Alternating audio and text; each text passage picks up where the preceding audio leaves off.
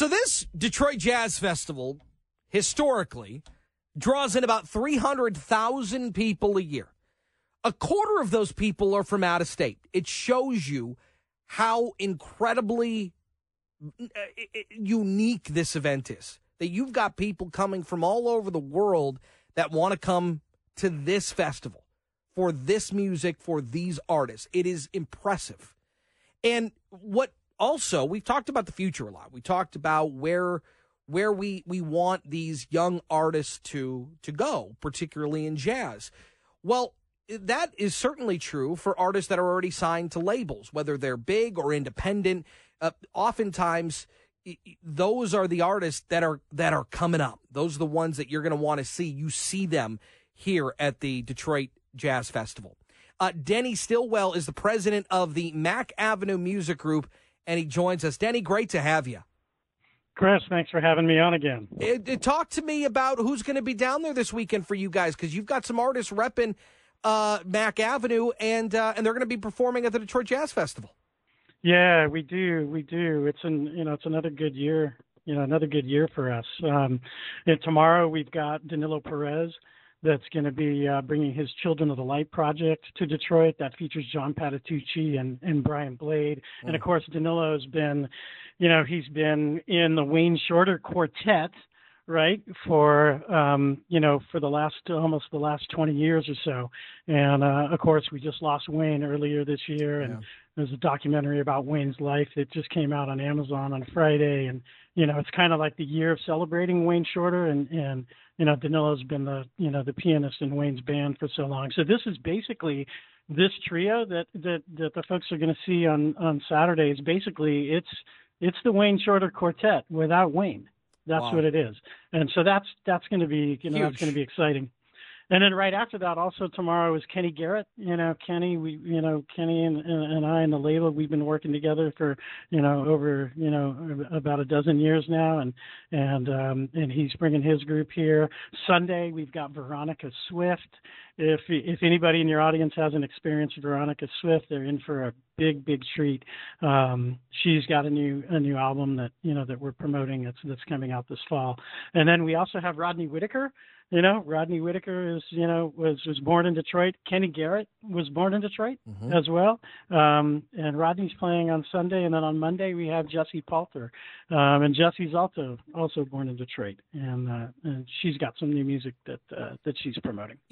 And music these days, when you're building an album or you're building a record, the quality is just so impressive. It's so good. So when you put it into, your high-powered speakers or in your car, outfitted with a great sound system, it sounds phenomenal. But that's only, for me, half of what music is. The other half is going to experience it. You have to see these artists live, because not only do you get to see, wow, they are so good. They are putting on an album-like performance. They are so talented that you're getting almost an album live. But then you see kind of the intricacies. You see the nuance. You see the way that they change things up live. How valuable is it, if you're a music head, if you're a fan of music, to see an artist or listen to an artist on an album, on a YouTube video, whatever it is, but then you got to experience it live. It's different.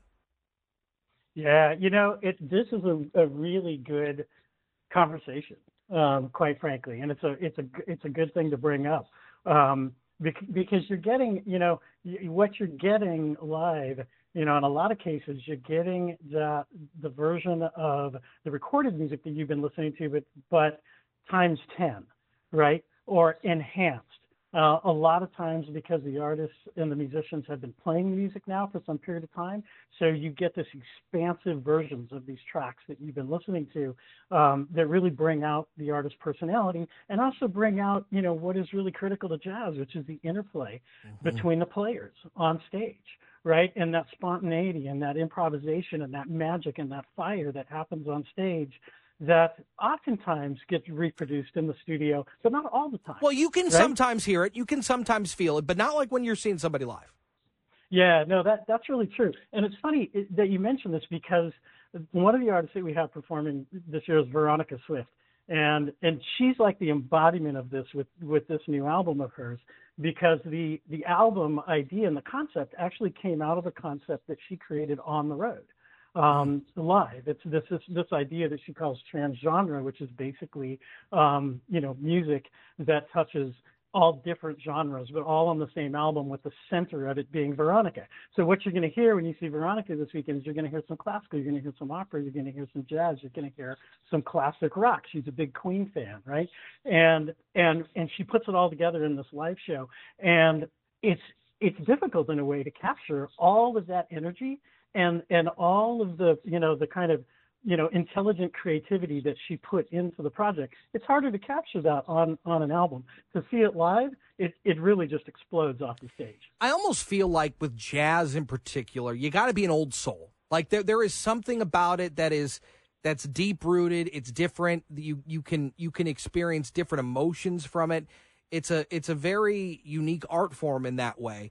How do you think this transcends into the future as we enter a new age of technology and all of these different things? How do you think this particular art form translates? Well, I think the future is really bright, Chris.